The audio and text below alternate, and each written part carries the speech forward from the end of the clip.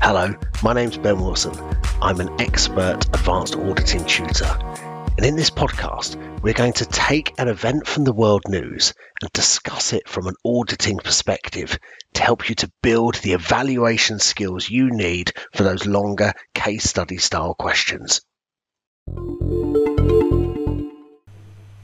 Yay! The Audit Cast is back! It's been a while, hasn't it? Well, what have you been up to?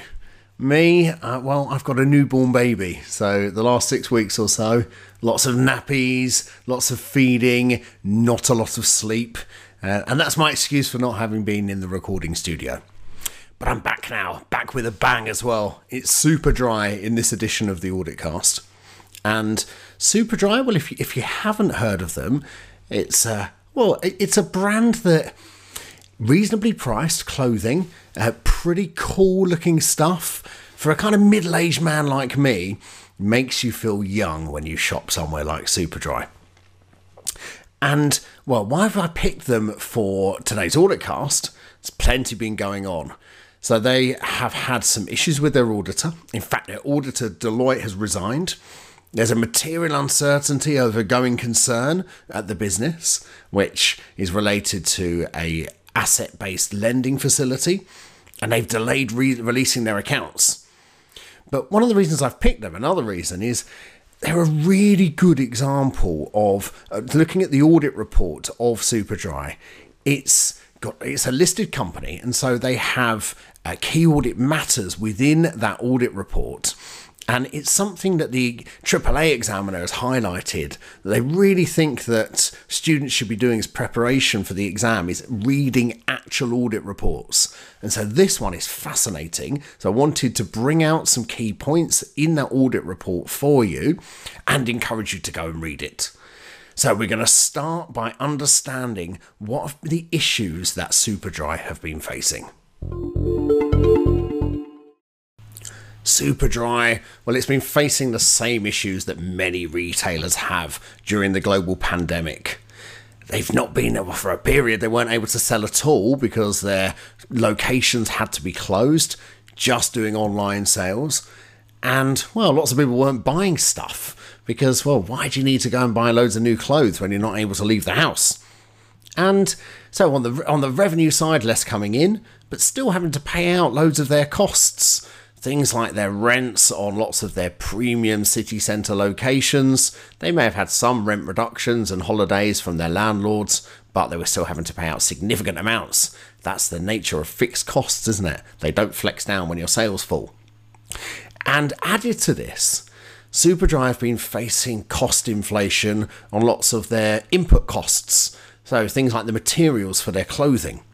And they've struggled to pass on those extra costs as price rises to their customers because everyone's facing this cost of living crisis. We're all paying more for things like our gas and electricity, leaving less money for the cool clothing. So they've been really hit hard in terms of their trading performance. And in 2021, they were loss-making. But in 2022, Superdry actually turned it around. Sales were up by 10%. They returned to profitability, making a profit of 18 million, up from a loss of 37 million back in 2021. So if the trading performance has improved, well, what's the problem then for Superdry? Well, they're reliant on an asset-based lending facility from HSBC. It's a form of debt. HSBC have lent them money with various restrictions on it, or debt covenants. And if they don't meet those covenants and don't pay their debts, well, HSBC can call in the asset that has been used as the backing for the security. They can take the assets of Superdry, effectively. Now, this asset-based lending facility of £70 million, £70 million, is due for renewal in January of 2023. And at the time of recording, which is November of 22, they haven't agreed an extension to that facility. And without it, Superdry won't be able to continue trading as a going concern. They need that money. At year end of April 22, they were using it to the extent of £18.4 million. They are reliant on it, and without it, they won't be able to continue to trade. So there's a material uncertainty over the going concern status of Superdry. This has been correctly disclosed by management in the financial statements. They're telling the shareholders all about it. That's the right thing for them to have done. So how does the auditor respond in their audit report if that's the case? Yeah, well, you know this, don't you? If there's a material uncertainty over going concern that's been correctly disclosed by management, the job of the auditor is to have an MUGC paragraph in the audit report where they draw attention to it. They're saying to a user of the financial statements, management have done this all right, but you must go and read note 4 to fully understand it, because without reading that note and understanding this issue, you can't understand these financial statements. So Deloitte have included that paragraph in the audit report with the required statement that the opinion is not modified in respect of this matter. But Deloitte have resigned as the auditors. And it's not about this material uncertainty, it's about something else. And that's what we'll be discussing in the next section. Deloitte have resigned over an issue around the internal controls of Superdry. Now, in 2021, Deloitte reported that there were significant issues with the controls at this business. They weren't operating effectively. And so Deloitte had to do a fully substantive audit. Now, for a big listed company like Superdry, doing a fully substantive audit is really painful, takes ages, and is not an effective way, really. Certainly not an efficient way of doing the audit. So Deloitte reported all of these issues on internal controls to management and reported them in their key audit matters section of the audit report in 2021.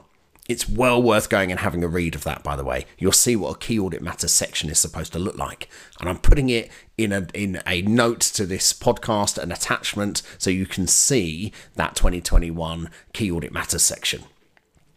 So how did this become a resigning issue? Well, let's fast forward a year to 2022. The controls still aren't operating effectively. Despite Deloitte raising this to management and giving them advice on how to fix the controls, it hasn't been done. So there's a bit of a breakdown. Well, we don't know. These are details that I'm kind of adding in between the lines. But if you as the auditor have said you need to sort this stuff out and management don't do it, it's a bit of a breakdown of trust between the two parties. And doing a fully substantive audit for a listed company, very inefficient for Deloitte. So they've resigned. And they've done what they're supposed to do when they resign. They have lodged a statement at Companies House explaining why they've resigned. You can access that, and I'm going to put it again as a document to this podcast so you can read it. And they've required that notice to be sent out to all of the shareholders of Superdry. They could also have called an extraordinary general meeting to explain their reasons, but it doesn't appear that Deloitte have done that. So that's why Deloitte have resigned. In the next section, we're going to talk about what's next for Superdry, and I'm going to give you a bit of advice as well. I'm interrupting this podcast with an important news flash. FME Learn Online, which is the training provider that I work with, has just been awarded platinum status by ACCA. It's their highest badge of quality, showing you that ACCA really rate us as a training provider. If you're looking for study support, go to FME. We give you great personalised support to give you the best chance of passing your exam. Now, back to the audit cast. So what's next for Superdry? There's two pressing items on their agenda. The first one is to renegotiate that asset-based lending facility. Try and get HSBC to extend it by another year so they can continue trading.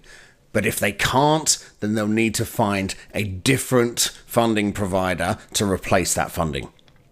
And the second item on their agenda, well, they're going to need a new auditor.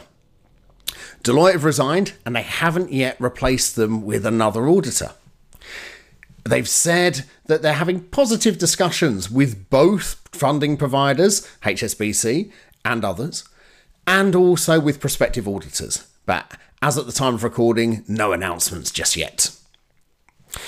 What's next for you?